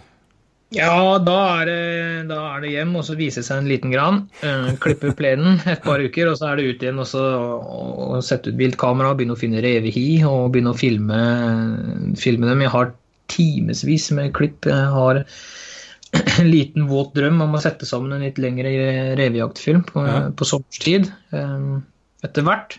Så det det jeg bruker sommeren på da. Det bare å kjøre rundt, snike i skogen og finne hi og fôre inn valper eller fôre inn blir det feil å si da, men strøt litt mat, se om valpene i området i år også, om hi i bruk. Og da går det jo fra da 15. juli, eller fra jeg kommer hjem i juni til 15. juli, så går det i ett med observasjoner, og så starter jakta, og da det, ja, da det fullt kjør hele sommeren der også. Ja, men da det lokkjakt. Ja, da det utelukkende, eller nå ljuger jeg. Vi har faktisk begynt å sitte litt på åte også, for her det for mørkt. Klokka 12 så det for mørkt å filme. Ja. Så da sitter vi gjerne på åte hvor det lys, for da får jeg filmet litt. Og da får vi tatt en valp eller to der ganske tidlig, og så det... Men da det jo lokking da på morgenen og ettermiddagsøkta, sånn, så det utelukkende lokking. Ja. Det det. Og da det trøndermusa det går igjen, da. Sitter og smatter på en trøndermus. Og... Det kommer igjen, vet du. Da sommer. Da sommer. Da det sommer. Når trøndermusa kommer fram, da det sommer. Det liksom et sånt sikkert tegn, da. Men det så dødelig effektiv. Hvem skulle trodd det? Ja, det var enkelt flytte. Ja, det også har jeg laget det ser på YouTube, jeg har laget en sånn lokkefløyt, eller en film, sånn Sunnmørslokken, teipet sammen 2 5-ere eller 2 kronestykker som man blåser gjennom. Ja. Og det får jeg masse tilbakemeldinger på, at det helt enorm effekt på den. Ja. Så det liksom... Valpene, de jo litt... Det forskjell på en valp og på en fullvoksen rev i fjellet. Ja. De jo så naive, og du ser disse voksne reva også, hvordan de går. Jeg ser det ganske tidlig, hvis det skymt ute før det blir filmlys om morgenen og sånne ting. Altså, du ser fort om det en ung rev eller en gammel en, fordi en eldre rev følger jo gjerne kanten på jordet, følger skyggekanten hele veien. Mens disse ungvalpa, de fjåser ut på der og leker og herjer med hverandre og... Så det ikke en veldig vanskelig type jakt sånn, men jeg synes fortsatt det veldig spennende da. Ja. For du kommer tett inn på dyra, og ting kan skje fort. Så revejakta må jeg ha med meg. Prøver å legge opp sommerferien da, sånn at jeg får med meg premiere her hjemme. Det gjør vi. Så da det frem til 10. august egentlig. Det går i rev frem til 10. august. Og da tar du ferie? Ja, da tar jeg ferie. I fjor fikk jeg mora mi bor nede på foreldrene mine bor nede på Sørlandet, og for et par år siden da var jeg skikkelig i knipe. Samboeren min var ferdig i mammapermisjon, og hun var på jobb når bukkejakta startet, og svigerforeldrene mine var på jobb, og jeg tenkte bare, hva faen gjør jeg nå? Men mutteren, hun ordnet flybilletter og kom opp, hun var barnevakt. Så jeg var på bukkejakt i 3-4 dager. Så jeg blir skikkelig grinete. Ja. Det noe med disse premierene også. Ja, det må man ha med seg. Men hva det lokking det går på bukken, eller? Ja, denne lokkejakta på bukken jo kjempespennende. I fjor hadde jeg en kanonbra situasjon på film. Da var vi oppe hos en kompis på Averøya, som så grei å la oss få komme opp dit. Så han heter Jalil, så vi var oppe hos han. Så hadde vi med Sivert, som har vært med meg en liten grann tidligere også. Nå var det kanskje jeg som var med han denne gangen da. Det jo han som har kontaktene der oppe. Men hadde sett på en bok hele dagen før vi på en måte bestemte for at nå setter vi i gang, og det bøtta ned så sinnssykt. Det regnet skikkelig trollkjæringer, og så spør han Sivert som skulle filme, så skal jeg ta det lille kameraet ditt, eller skal vi ta det litt større sånn? Faen, vi skal ha denne boken på film, kjør det store kameraet. Og det bøtta ned, og jeg lokka, og det tok ikke mer enn 1,5 til 2 minutter før denne boken kom ut på jordet og lå i bakken. Men kameraet var jo ødelagt, det hadde jo regnet i stykker. Fy fader, det var... Ja. Du bør ikke bli så overrasket når du flyttet til Vestlandet, ja. Neida, jeg har skjønt at vann, det følger med da, på en måte. Det en del av pakka. Ja. Er det ikke vann, så er det sludd. Det er veldig sjeldent det er stabilt her oppe. Så, men det er lokkejakt, ja.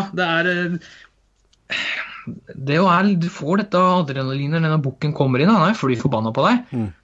En ting er en rev som kommer inn på en måte, og så liksom er det mat på gang, eller hva skjer, kommer kanskje litt forsiktig, mens denne bukken, den er jo plutselig så står den der, og man bjeffer på deg eller kjefter på deg, det er så rått. Det er helt fantastisk. Det har blitt jeg skal være forsiktig med å si at det er blitt favorittjakta for det begynner, men at det er på topp 3, det er det nok, ja.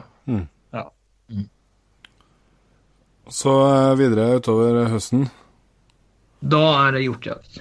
Ja. Jeg bor jo midt i Mekka og Smørøy for denne hjortejakta da. Så det har begynt å bli noen hjort på samvittigheten etter hvert også. Starter 1. september her oppe nå. Den gangen jeg startet jakte så begynte vi jo 10. september. Så prøver å få med mest mulig av det. Prøver å felle flest mulig hjort, sånn at jeg rekker da rypejaktpremiere og sånne ting, og fuglejakta da 10. september. Så da går det slag i slag altså. Men hvordan jakter dere?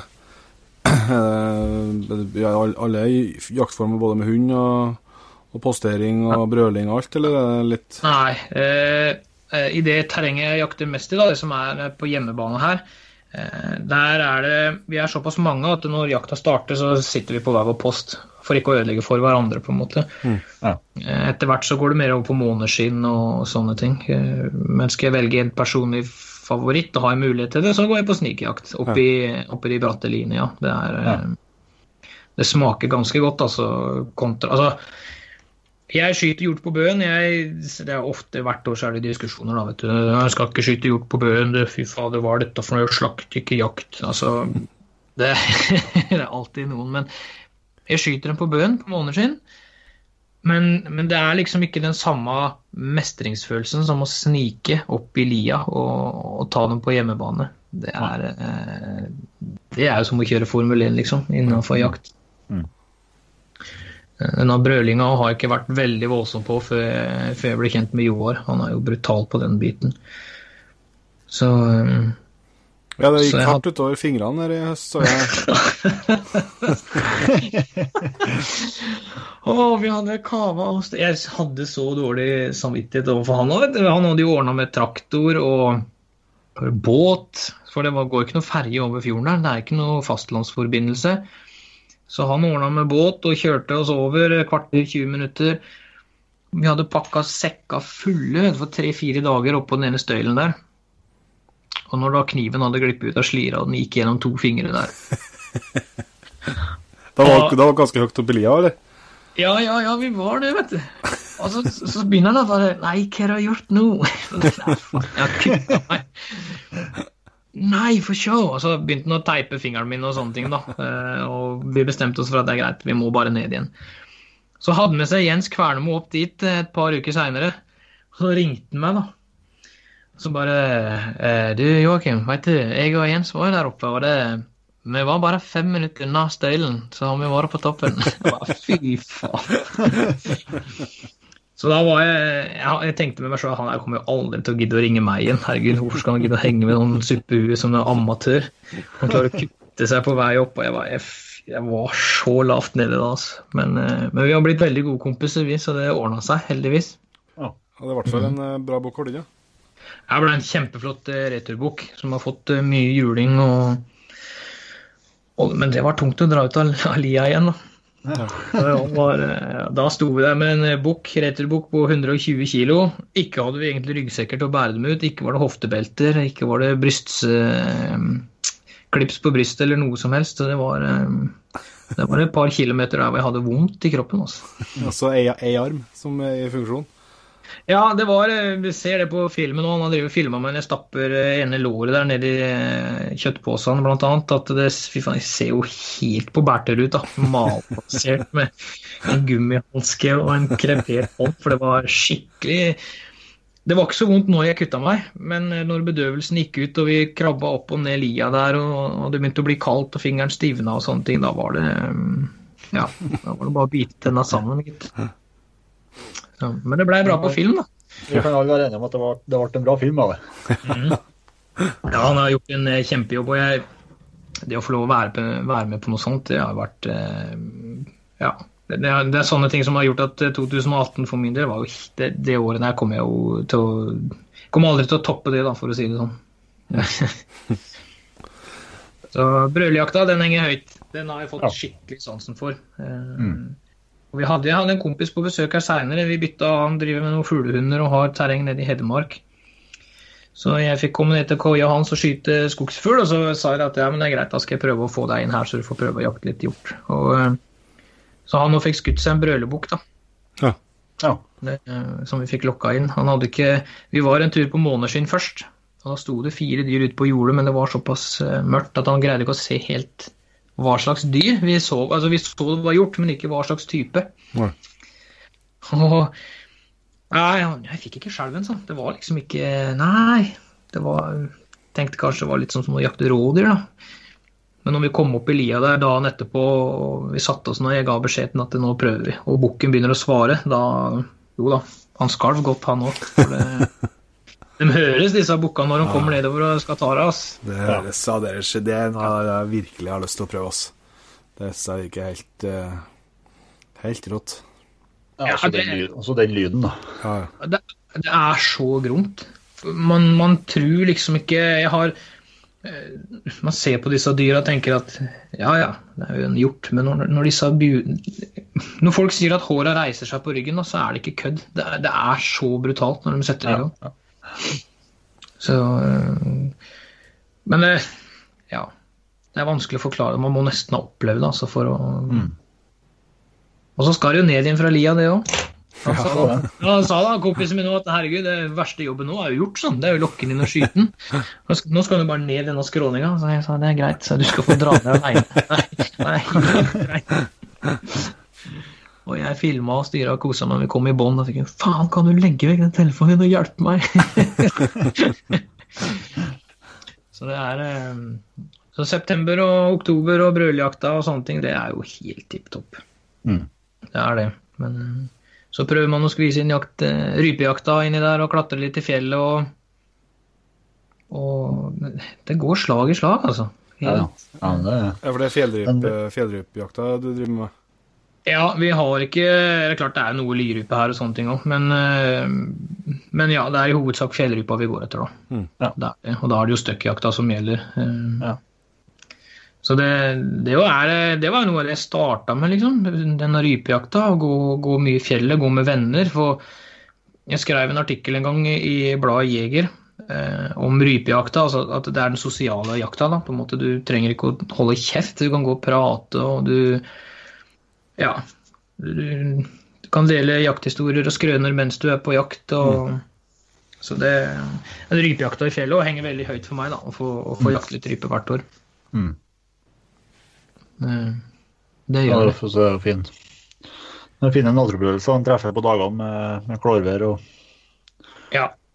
være høyt til fjells, det er noe eget med det, ja. Ja, det er klart når vi går på den høyeste toppen da, på denne terrengen, den ligger på rundt 1300 meter. Og når vi da starter i september, og du kan gå i t-skjorte oppå der og egentlig burde hatt med deg solkrem, ikke sant? Så er det voldsomt majestetisk. Den utsikten vi har over fjorda her, og det er helt suverent, synes jeg da.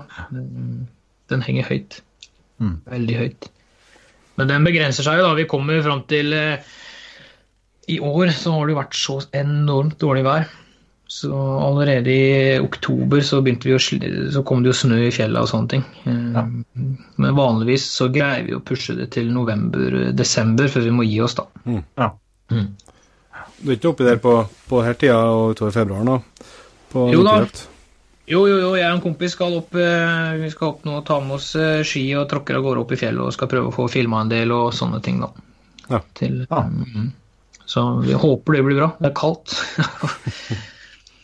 Men, det er litt som gjengående at du driver og filmer litt. Har du noen plan om å gi ut noen jaktfilm etter hvert, eller er det mest til bloggen, eller? Jeg har en våt drøm da, som sagt, om å gi ut noe litt lengre videoer etter hvert. På hvilke plattform, hvordan det blir, det er jeg usikker på, men jeg har Om jeg litt for kritisk til meg selv, eller hva det for noe, det vet jeg ikke, men jeg har enorme mengder med video. Setter meg ned, begynner å redigere, og så tenker jeg, nei, dette vil sikkert ikke folk se, og så sletter jeg det igjen. Jeg alt for kritisk til det. Det klart jeg har lagt ut noen sånne småvloggbiter og sånne ting da, på YouTube, men jeg tenker, når jeg først skal sette meg ned og lage en skuddscene av noe, når jeg skal lage noe ordentlig, så er jeg blitt veldig kritisk da, til det jeg driver med. Ja. Men nivået er på virkelig høyt da. Det er klart det er forskjell på å kaste ut scene for scene på YouTube. Da er klart det er litt annet. Det kan jo være både artig for oss å se på for deg selv, men hvis man liksom på det her større filmene, så er det jaggu høyt nivå til hvert. Ja, det er rett og slett jævla vanskelig å få til noe som er bra og bedre enn andre. Og jeg ser, nå har du jo filmen til Joar da, ikke sant, om brølebukken eller om hjorten generelt, som bare knuste alt. Det sånn at folk sitter bare med åpen munn og tenker at dette, man har satt en ny standard. Og så har du filmene til Jo Vågan på YouTube om rypejakta, ikke sant? Ja. Sitter og ser på det og så tenker fy fader, hvordan skal man toppe det på en måte? Så jeg prater jo mye med Jo Vågan nå, så målet er jo ikke på en måte å knuse og danke ut han sånn da, men når man ser på en måte hva han har laget, så ser man på det man har selv, og så tenker man Nei, han har mye bedre enn det. Han får til det. Og så vil man jo gjerne bli sett på som man vil jo, når man først legger ut noe ordentlig, så må det være så ordentlig at folk tenker at her vil vi se mer. Det kan ikke bare være sånn der poff og en smell og så ferdig. Og går du 10 år tilbake, så var det ikke veldig mange aktører på markedet sånn sett. Det var jo noen som ga ut DVD-er og et par navn som stakk seg fram veldig ofte, men i dag så kan alle kjøpe seg et speilreflekskamera som filmer. Alle kan kjøpe seg et videokamera som gir en all-right kvalitet på en måte. Så det er veldig mange flinke og fine profiler der ute, og YouTube-kanaler og sånne ting nå. Så det gjør at man må henge med i svinga. Helt klart. Men elgen berger helt da, Joakim? Elgen? Ja. Nei, jeg har prøvd meg på en ørliten grann elgjakt også. Jeg har vært med på det, men jeg har ikke fått skutt noen monsteroks enda, så jeg skal ikke skryte på meg det. Nei, det er ingen som har. Nei. Så skal jeg sette fingeren på en ting da, som jeg aldri har vært med på. En ting jeg aldri har skutt, ikke har vært med på jakt, så er det reinsdyrjakt. Så det har jeg jobbet med å få tak i år da. Jeg har en kompis som har sagt han skal ordne det for oss. Men ja, jeg har vært med på elgjakt, og vi har slippet hund på elg, og når jeg bodde før jeg flyttet opp hit og sånn, så var det mye elg i området rundt der vi bodde, så jeg har fått være med på elgjakt tidligere der da.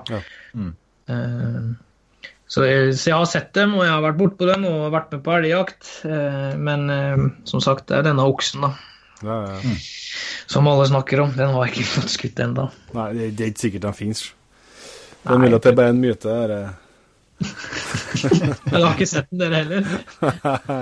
Nei, jeg er vaksinert for store okser, Ja. Jeg så han på Instagram senest i dag, han som driver denne Villmarken i Sverige, magasinet der, han skrev, visste du at det har vært registrert elger på opp til 800 kilo? Hvor i huleste finner man dem da? Ja, da er han på brutal, ja. Fy søren. Ja, det er ikke her i området i hvert fall. Jeg tror ikke. Nei, så jeg er ikke voldsom på den elgjakta. Jeg må skuffe dere litt grann der, altså. Jeg har som sagt prøvd meg, og har hatt muligheten til å være med på så vi har et terreng oppe i Molde-området så jeg blir invitert, men jeg har ikke fått skutt noe enda der oppe. Så. Nei, men dere kan ikke rekke over riktig alt det. Nei, det er disse prioriteringene da, som går igjen. Og sånn som i fjor også, når det startet bukkejakta i august, og så var jeg hjemme, og så var det å gå og jakte noe rev i mellomtiden, før jeg havnet ned i Hedmark på fuglejakt noen dager. Dro direkte derfra til jaktlageinnspillinga, kom hjem igjen, og så dro jeg rett opp til Joar, eller ble ned til Joar, og var der. Kom hjem igjen, fikk besøk av kompis som jeg var med på Hedmark, og så var han her, og så fikk han skutt seg en hjort. Og så var det å skvise inn tid til rypejakta, og så plutselig var det jul. Så det er det som sier, jeg må prioritere litt. Jeg har ikke noen hund heller som jeg må jakte med. Så. Nei, for du Du har ikke vurdert noe hundkjøp? Jo, jeg har på en måte satt ned foten og bestemt meg for at det blir en engelsksetter etter hvert, da. Det på en måte det som ligger i... Lenge hadde jeg lyst på drivende hunder også, men det så veldig vanskelig terreng her, og få terreng det lov å bruke dem på. Ja. Og så tenker jeg, skal jeg reise mye, skal jeg ha med meg en hund, så kan det være greit å ha noe som jakter rundt deg på en måte, og ikke drar 2 kilometer. Altså at den, så kan vi gjøre et uteras, da, så det 150 meter, og så kommer den inn igjen, ikke sant? I stedet for at den må hentes i nabokommunen, sånn som den jeg har nå. Det jo et helvete. Så det blir nok en... Du har hund nå? Ja, vi har en husky nå. Ja. Men jeg har jo lært av å gå blodspor. Det det dummeste jeg har gjort. Nå har jeg jo... Før så har jeg vært med meg og sjekket mårfeller, vet du. Og gått veldig fint, hatt på kløv og har ikke tenkt så mye over det egentlig. Jeg har hatt disse små utstikka sine på 50, 60, 70 meter og inn igjen og finne fatteren. Og så lærte vi å gå blodspor. Og vi mestret det ganske bra. Vi veldig flink på det. Og så lærte vi å gå ferskspor.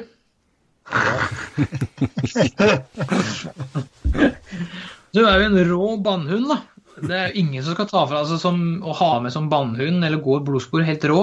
Men jeg hadde med på en fellesjekk. Det var 3-4 år siden nå, og vi hadde kløv, og det var 40 cm med nysnø. Og inne i det ene terrenget der trekker hjorten ganske lavt ned. Men hun har aldri brydd seg om dem tidligere, egentlig, så jeg tenkte, kjør på, bikkja får gå løst.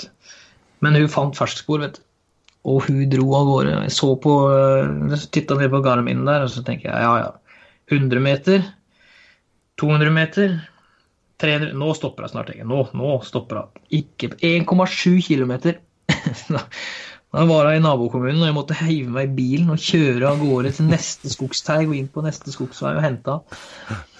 Så jeg har bestemt meg for at når jeg skal reise på tur, da skal jeg ha med en venn som rundt beina mine. Så det, har hund, men ikke til mitt formål. Nei. Det skjønner. Men du var jo så vidt inn på jaktlaget. Det vil jeg gjerne høre litt mer om. Jeg hadde med en Joar tidligere høst også, som var nevnt litt frempå om den turen da.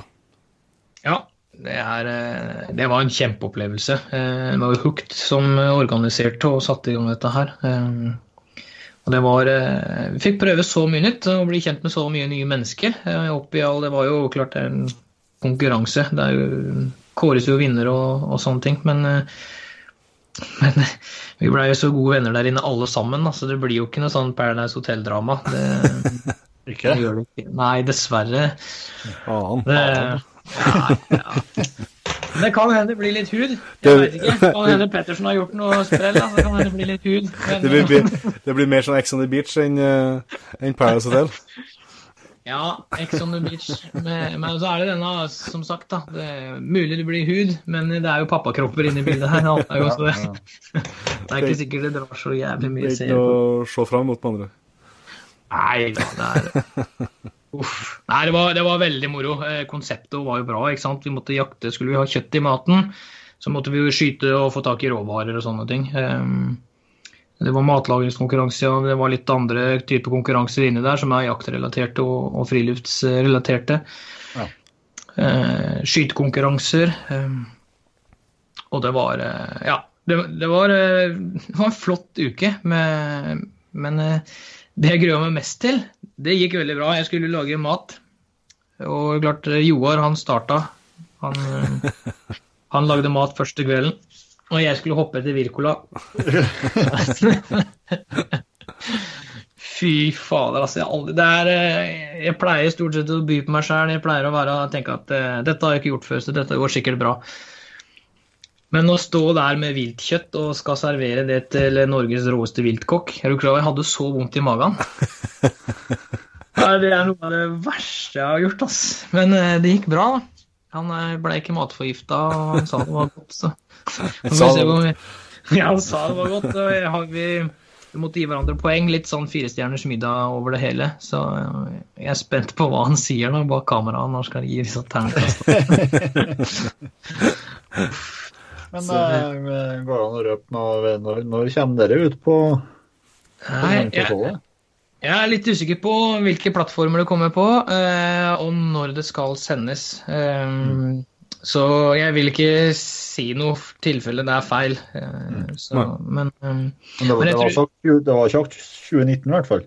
Det var sagt 2019, vårparten 2019. Og jeg tror folk har mye å glede seg til, altså. For det var så... Det klart, første tida kamera oppi deg hele dagen, fra du står opp til du legger deg. Så, men etter hvert så løsner det opp litt. Du blir kjent med kamerafolket, du blir kjent med de andre som med på en helt annen måte, og det blir moro. Det gjør det. Dere har noe å glede dere til. Ja, jeg gleder meg. Jeg skal se hver episode. Bare få det ut. Du får se. Ja, dette jo Hult, da. Det jo Bernt og gutta Hult, så hvis Bernt hører på noe, så må han få på. Det litt artig, og det holder på en del av gjestene våre det ganske mange gjestene våre som med der. Ja, 4 av 6 nå da, inkludert meg. Ja, så det. Ja, riktig. Og Halvor og Annette også jo... Ja, det var 2 veldig bra. Jeg og Joar har fått et kjempegodt kameratskap, som sagt, etterpå. Men jeg prater jo litt med Annette innimellom på Snap og forskjellig, og det en dame med bein I nesa, skjønner du? Hun vet hva hun styrer med. Ja, vi satt med ståpels på ryggen I dag, på den praten, Ja, hun altså, det klart man får... Hva skal man si, jeg hadde pratet med Annette et par ganger da, på Villmarksmessa og møtte hun sto på stand og sånne ting. Men altså, det klart, jeg hadde ikke gjort meg opp noe inntrykk da, av noen av de andre som var med. Jeg tenkte jeg skulle bare gå inn med åpent sinn og blanke ark, men det klart når vi forteller om det vi har gjort og måten vi gjør ting på, måten vi oppførte seg på der inne, så det der en dame med tæl, det kan jeg love deg. Sammen med Halvor, han har jo du har jo sett den I media og på litt oppheita diskusjoner og sånne ting. Og så møter hun der inne, og så det den kosebamsen. Han jo Halvor Sveen, han jo en råtass. Så vi var en kjempefin gjeng der inne. Vi var det. Det mye kunnskap da. De har jo satt sammen... Nå skal jeg ikke snakke på vegne av meg selv sånn, men de andre som med, I hvert fall, de deler jo mye kunnskap seg imellom, I hvert fall. Hva dere jakta for noe? Vi jakta på alt ifra, de hadde ordnet reinsdyrløyver, og de hadde noen hjorteløyver, det var storfugl, vi var på harejakt en dag. Så det var ganske tett skjema hele tida. Og vi ble jo kastet rett inn I det når vi møttes, så var det bare her, smekk, finner et våpen som passer. Inn på banen, skyte inn, skyte opp, få alle papirer I orden, og så var det bare rett på konkurranser og sånne ting. Tøft. Ja, det blir artig å se. Ja, det blir moro å se. Jeg gleder meg til å se det selv, for jeg vet jo ikke vet hva de andre har gjort, og ikke husker all møkka jeg har sagt selv heller, ikke sant? Så vi gleder oss på jaktlaget, ja, men en ting som jeg tror vi skal innom, det jo at vi kommer til å treffes litt lenger på vårparten her, Joakim, på Camp Villmark. Jeg har hørt rykter om at du skal dit og holde foredrag. Jeg skal dit og holde foredrag, så jeg blir værende der hele helga, egentlig. Blir stående sammen med litt forskjellig I hovedsak hos jakt, ja. Så skal jeg vise meg litt hos Varmevest, og så blir jeg innom gutta på Seis og litt sånn forskjellig, da, vise meg fram.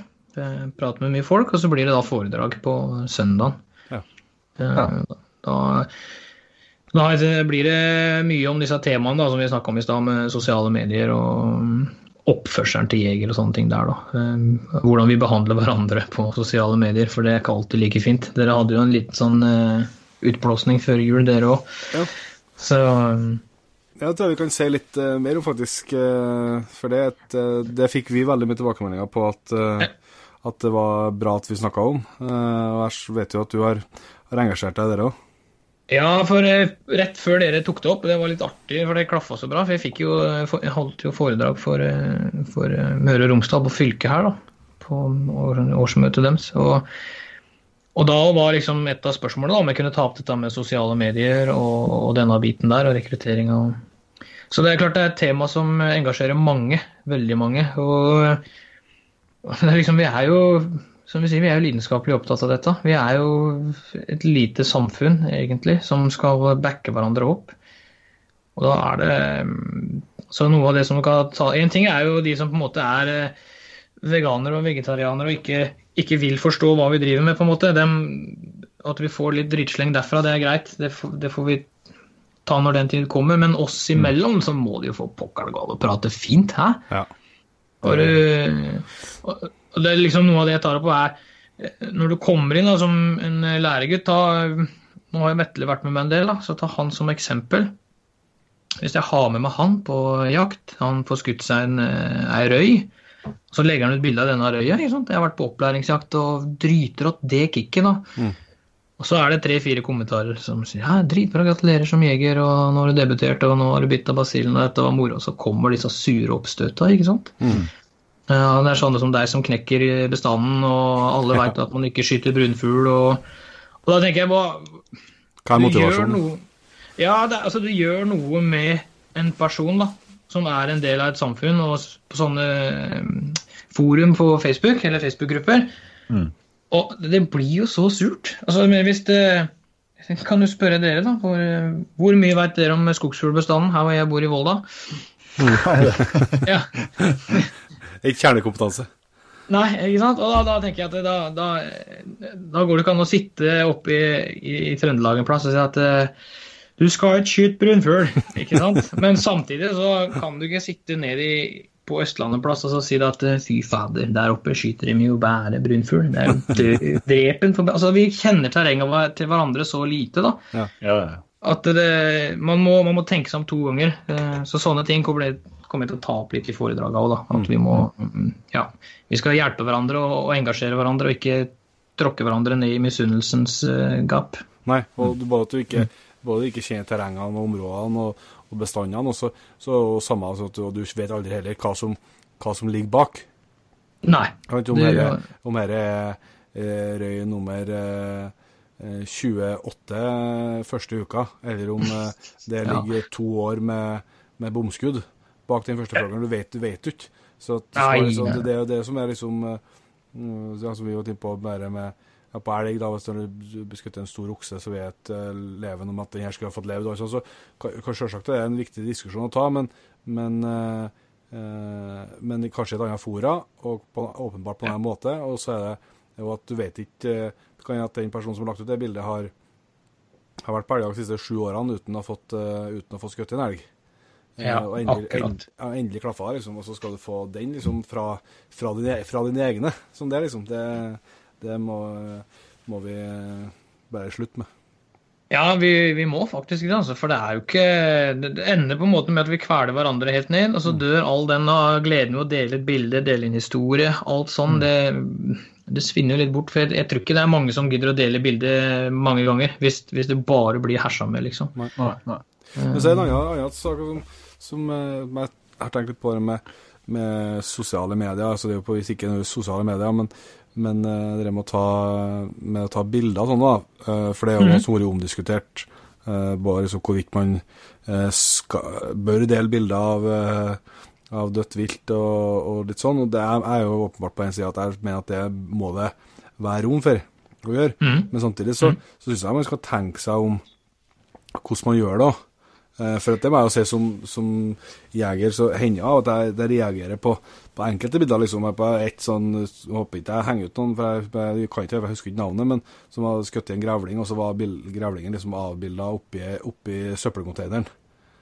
Ja, og hvis det sånn at du har glemt å ta et bilde da, helt til at den endte oppi søppelcontaineren, hvis det var eneste måten å kvitte seg med på, så er det lett være å ta bildet kanskje da. Akkurat, altså vi skal jo representere respekt for dyra vi jakter på. Det noe som heter humanjakt, og det klart det blir blod. Alle forstår det at når du skyter en rev, når du skyter en hjort, så blir det blod. Men for å på en måte kunne...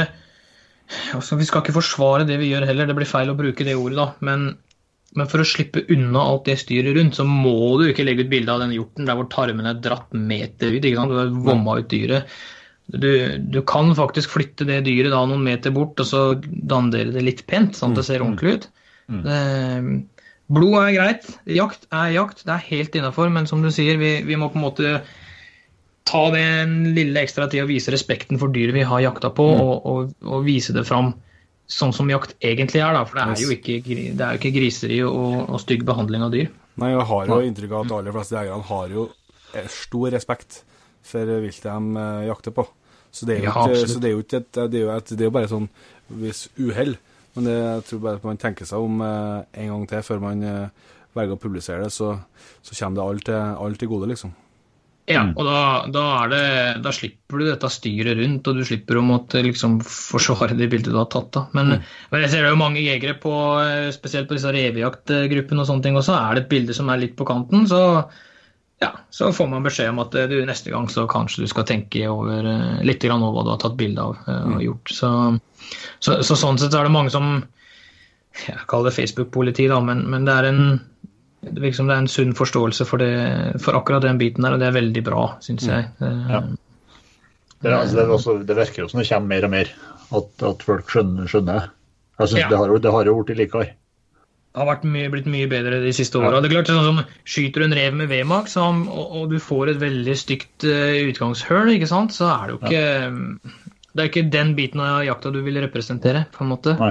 Selv om det reelt, jeg også forstår det at det sånt kan forekomme, men for sin egen del, for dyret sin del, for de utenfor jakta sin del, så tenker jeg at når sitter du der, nå jeg relativt ung enn deg selv, men jeg tenker når jeg sitter der på gamlehjem en dag og blar i noen bilder og sånn, så det jo kjekkere også å se at oi, dette var et fint trofé, og huske hele jakta, det som har skjedd rundt, kanskje få med terreng i bakgrunnen og litt av hele jakta da, ikke bare den sprengte magesekken som ligger utover der, fordi det var satt litt på spissen selvfølgelig. Men det er jo åpenbart av den typen som sjelden husker på å ta bilder, og gjerne husker på for sent, liksom, så kanskje muligheten til å få de fineste bildene allerede har gått ifra deg. Men da har jeg bare gjort at jeg ikke har lagt ut det bildet. Eller ikke tatt det, eller mange ganger bare glemt å tatt det, og husker på etterpå at det var rart å ha et bilde. Men jeg tror, som det også, at tenk seg om en gang til, og så ser jeg ser jo for første gang i mitt liv så ble jeg avbildet. Så det ble litt parodisk det bildet av en elg i høst som ser ut som den har innvandret fra Alaska, men så det var litt tilfeldig at bildet ble sånn, men det ble et veldig fint bilde, og jeg ser nå hvor glad jeg for at det bildet ble tatt, og at jeg har det. Det liksom, det setter jeg så stor pris på, så i hvert fall jeg har jo tenkt å bli flinkere på det. Ikke noe som skal se så brutal ut alt, men at de skal se ryddig og fin ut, så at de har, for jeg ser hvor mye større verdi det har for meg privat da, etterpå. Ja, det klart, altså, jeg ser på hjemmebane her, og det ikke alltid jeg skyter jeg deler på sosiale medier, men jeg har en egen bok der jeg skriver ned alt som foregår. Jeg skriver ned dato, legger inn bilde i boka, skriver en liten historie rundt det, klokkeslett, dato, hvor det ble skutt, ammunisjon jeg brukte og litt rundt det. Tøft. Og det klart, sånne ting sitter igjen da, når det finere bilder og man gjør det litt ordentlig. Så, men som sagt, det jo veldig mye fine bilder. Det jo enkelte som nesten går viralt, for det så bra bilder. Så det har blitt mye flinke jegere der ute. De skal ha skryt. Jeg høres sikkert ut som den grinete gubben når jeg sitter der, men det bare det liksom bare for å påpeke da, at det ikke så vanskelig å legge til et dyr med ryggsida til linsa og dandere hodet litt ordentlig, så slipper du disse stygge ferdige bildene. Ja, altså så det jo viktig å poengtere at vi skal ikke gå i den gropa at vi skal skjule det vi holder på med. Nei, vi skal ikke slutte å legge ut bilder, for at vi skal jo være stolte av den jobben vi gjør og den lidenskapen vi har. Helt klart. Ja. Så man skal jo fortsatt legge ut bilder, men det å bruke 30 sekunder ekstra på å skape et finere bilde.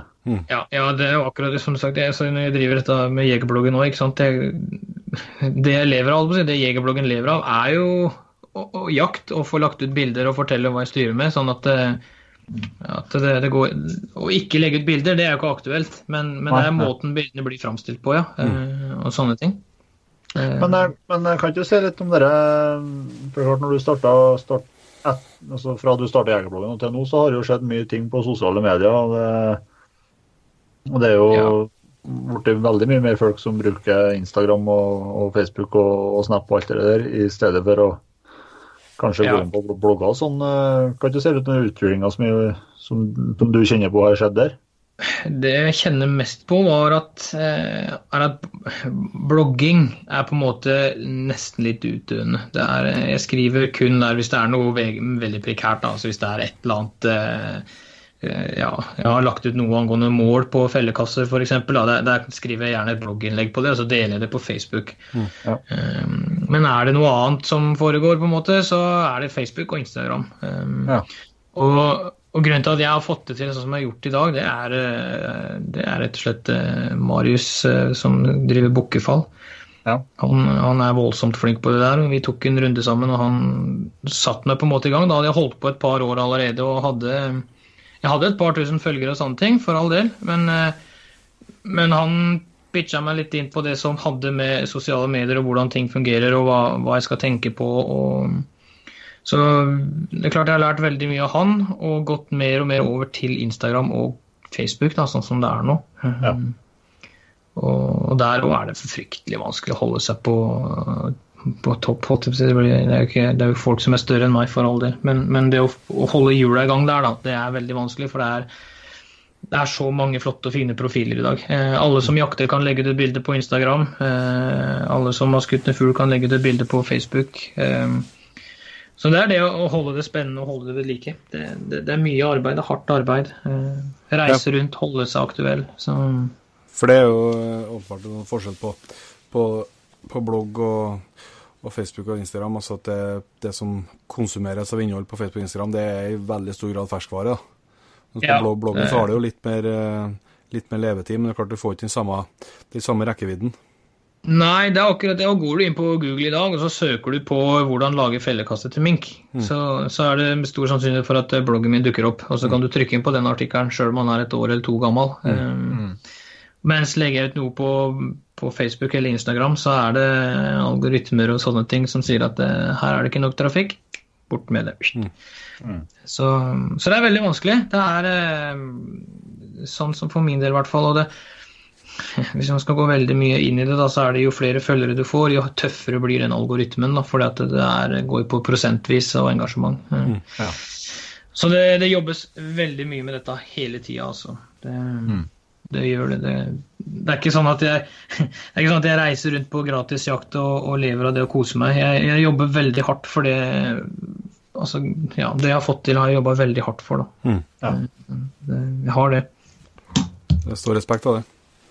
Men så det litt sånn surrealistisk også, for altså, at folk gidder å følge med enda sånn. Jeg kanskje ikke flink nok til å uttrykke det heller, men jeg setter jo jævla stor pris på alle som gidder å trykke og vise at jo da, vi følger med på det. Og det ikke sånn, når jeg går på, hvis jeg møter kjentfolk og sånne ting som ikke like aktive på sosiale medier, men ser fortsatt hva jeg driver med, altså de trykker kanskje ikke liker, men å møte folk på butikken jeg kjenner litt grann, og som kommer bort og sier at ja, jeg så du var der og der, og det moro det du driver med. Jeg setter voldsomt, så setter jeg voldsomt pris på det, at folk gidder å følge med, for man skal ikke ta det for gitt. Plutselig så man danka ut av noen yngre og penere gutter. Det ikke det sånn småskjeggete gammel gubbe snart, så det jo klart. Det en grunn til at jeg og Inge ikke fikk kun lyd, Ja. Vi får bare kose oss så lenge vi kan. Nei, men i hvert fall det håper jeg begynner å få med meg det foredraget på Camp Villmark. Vi skal jo dit vi ha stand og gode greier og studio og fullt show, så det gleder meg virkelig til den helga der, så da får vi ta opp praten da. Ja, da skal vi jo håndhilse også da. Det må vi få gjort. Det må vi få gjort. Det jo ikke Men hvis vi går over litt mot landinger, Joakim, så har vi jo 3 faste spørsmål som vi utsetter gjestene våre for. Det første der, det hvis du skulle ha vært bare en jaktform av dem vi har vært igjennom da, resten av livet, Hva hadde du endt opp på? Nei, det så vanskelig å svare på det, for det liksom når jeg på fuglejakt så det som drømmen og livet, når jeg på hjortejakt så det som det kuleste, men skal jeg velge en jaktform da, så det nok som nei, fy faen Nei, jeg tror vi må denne brøljakta som jeg fikk oppleve I fjor, å få hjortebukken så nært og sånne ting, det få forunt, altså. Så den henger veldig høyt, I hvert fall nå I dag. Spør du I morgen, så kan det hende jeg svarer noe annet, men vi spurte noe I dag. Ja. Brøljakta på hjortebukken, den nok hver dag topp, ja. Og så andre spørsmålet, det rett og slett ditt beste jakttips. Oi. Bruk god tid, tror jeg må være mitt beste jakttips. Og det gjelder alt, egentlig. Før så var jeg veldig opptatt av å komme fortest mulig fram. Skulle jeg på rypejakt, så var det opp på toppen, fortest mulig. Skulle jeg på hjortejakt, så var det å komme seg høyest mulig, fortest mulig, bare for å komme opp I terrengen der hvor hjorten pleier å være, ikke sant? Men bruke god tid, da, fordi dyra kan stå overalt. Altså, det ikke på grunn av pappakroppen? Nei, den jo bare, nå begynner det å bli bedagelig, ikke sant? Nå nå begynner det å komme inn I matchform og matchkropp til denne snikjakta. Nei, men det liksom, jo saktere du går, jo stillere du jo større sjans det for å lykkes. I hvert fall på denne store viltjakta og sånne ting. Så bruk god tid og vær tålmodig. Det liksom ikke gå ut på jakt hvis du vet at nå har jeg 2 timer til middag. Så kan du kjøre til terreng og du skal gjøre deg klar og begynne å gå, og så begynner du å stresse, og da kan du like gjerne la være. Og så, du Joachim har jo tilgang til å teste en del utstyr, så det spennende å høre liksom, av det utstyret du har hatt finene dine bort på siste året. Hva det du borti mest glad I? Oi, vet du, nå skal jeg banne litt I kjerka, for jeg har enkelte, jeg har både klesmarker og optikk fra seg som jeg har jobbet med så lenge, og de skal ha kudos for det de gjør, for alle merkene jeg bruker I dag, bruker jeg fordi, så jeg sier nei til vanvittig mye da. Så det jeg bruker I dag, det bruker jeg fordi det noe jeg kan stå inne for. Hvis noen spør, så kan jeg stå inne for det. Men det en ting som har overrasket meg I år, så det nye Garmin Alpha 100. Ja.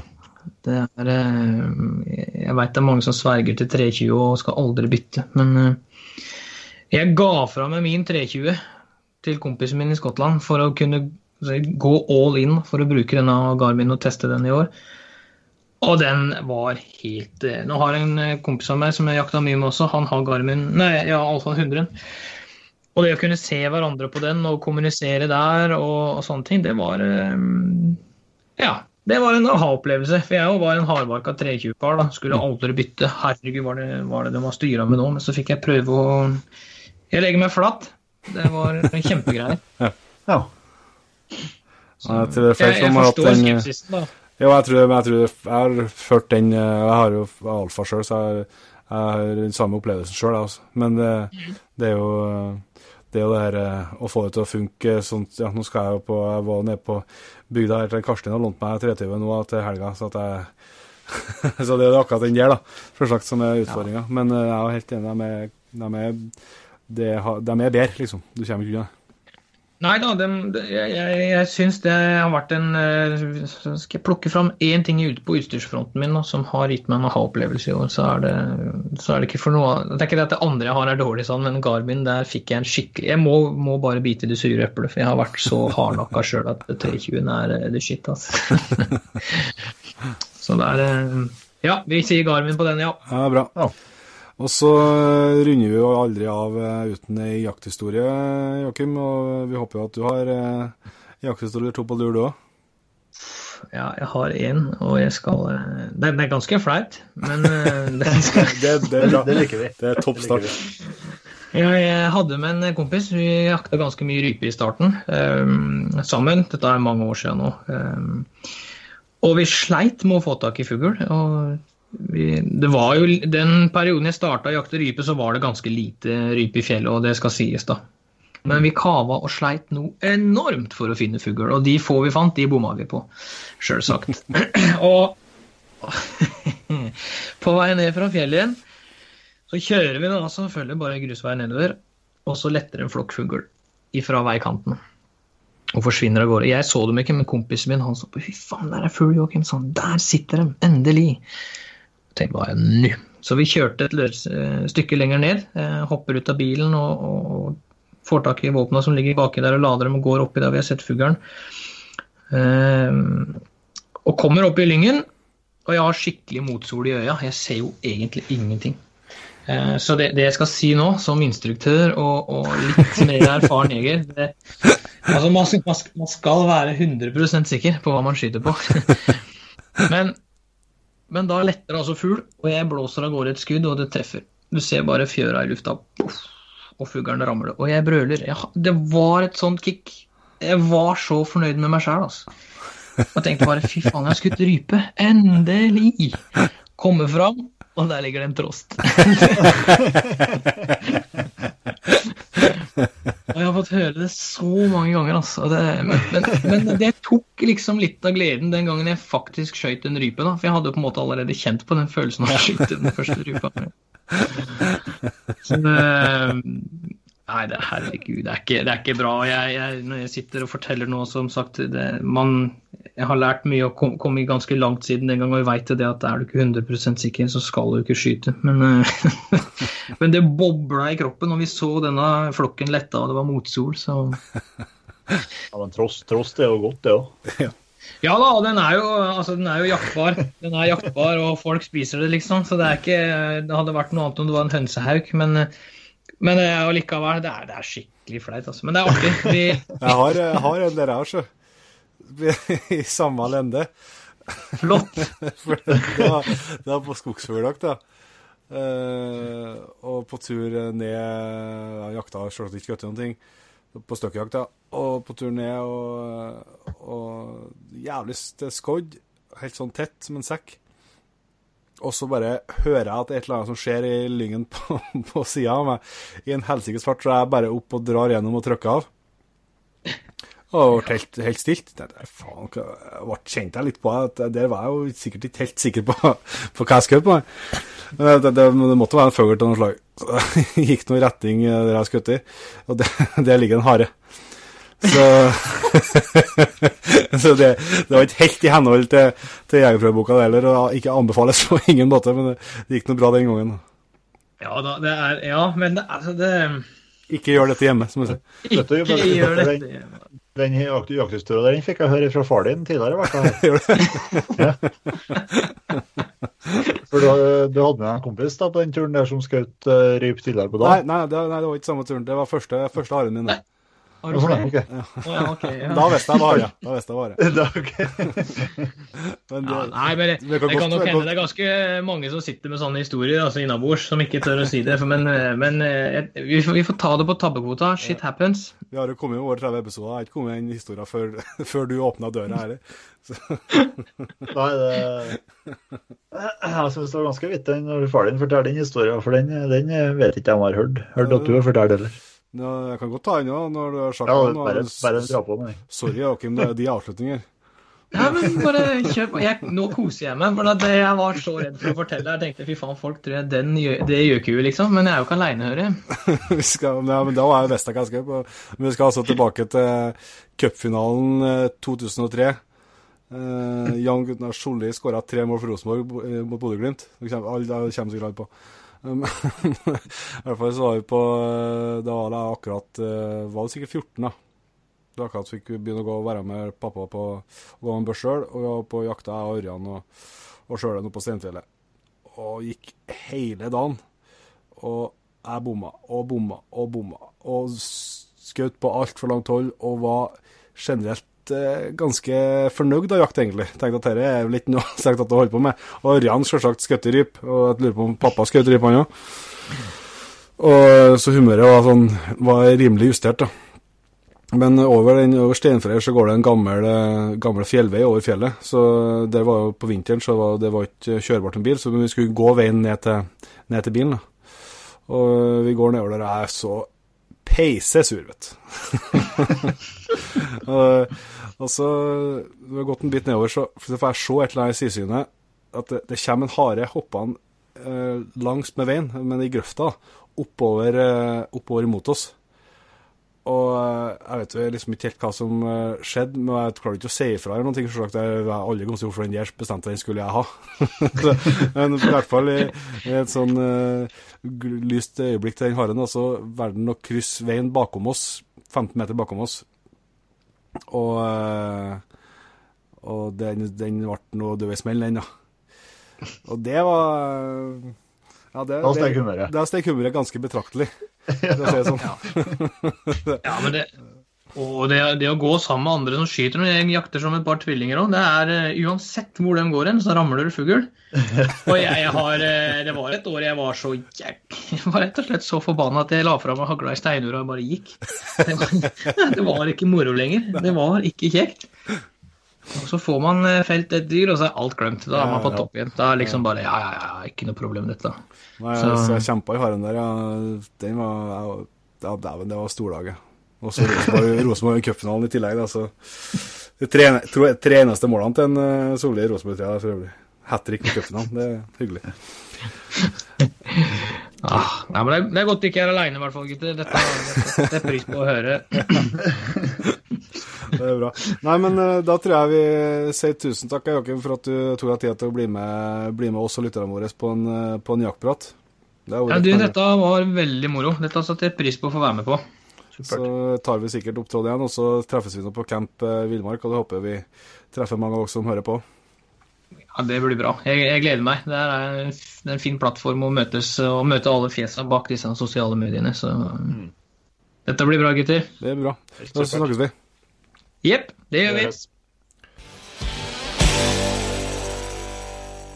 Det var Joakim Pettersen, AKA, AK? AKA. Jegervloggen. Veldig oppegående kar og trivelig type, så det var stort å få prate litt skikkelig med han. Ja.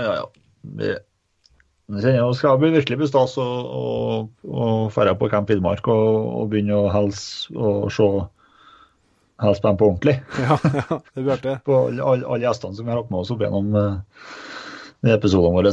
Ja, og ikke minst dem som sitter og hører på. Ja. Det gleder jeg meg vel så mye til egentlig, for ja. der er det jo veldig mye spennende folk. Så det gleder oss til å besøke oss på Camp Villmark. Vi kommer mer tilbake til hva vi skal finne på for noe spill, og jeg ser ikke helt bort ifra at det dukker opp noen konkurranser, og det går an å vinne seg noen billetter til hvert da. Neida, jeg får sats på det.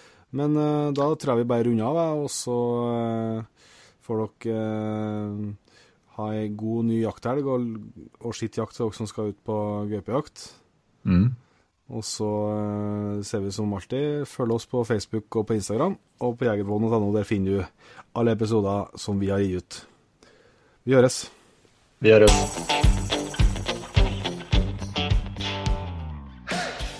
Tusen hjertelig takk for at du valgte å bruke litt av tida di på Jegerpodden. Sjekk ut jegerpodden.no eller din favoritt-podcastspiller for enda mer innhold og flere episoder. Følg også Jegerpodden på Facebook og Instagram, og ikke minst, husk å fortelle alle gode venner, familie og tilfeldige forbipasserende om Jegerpodden, sånn at vi får spredd det glade budskap videre. Vi høres!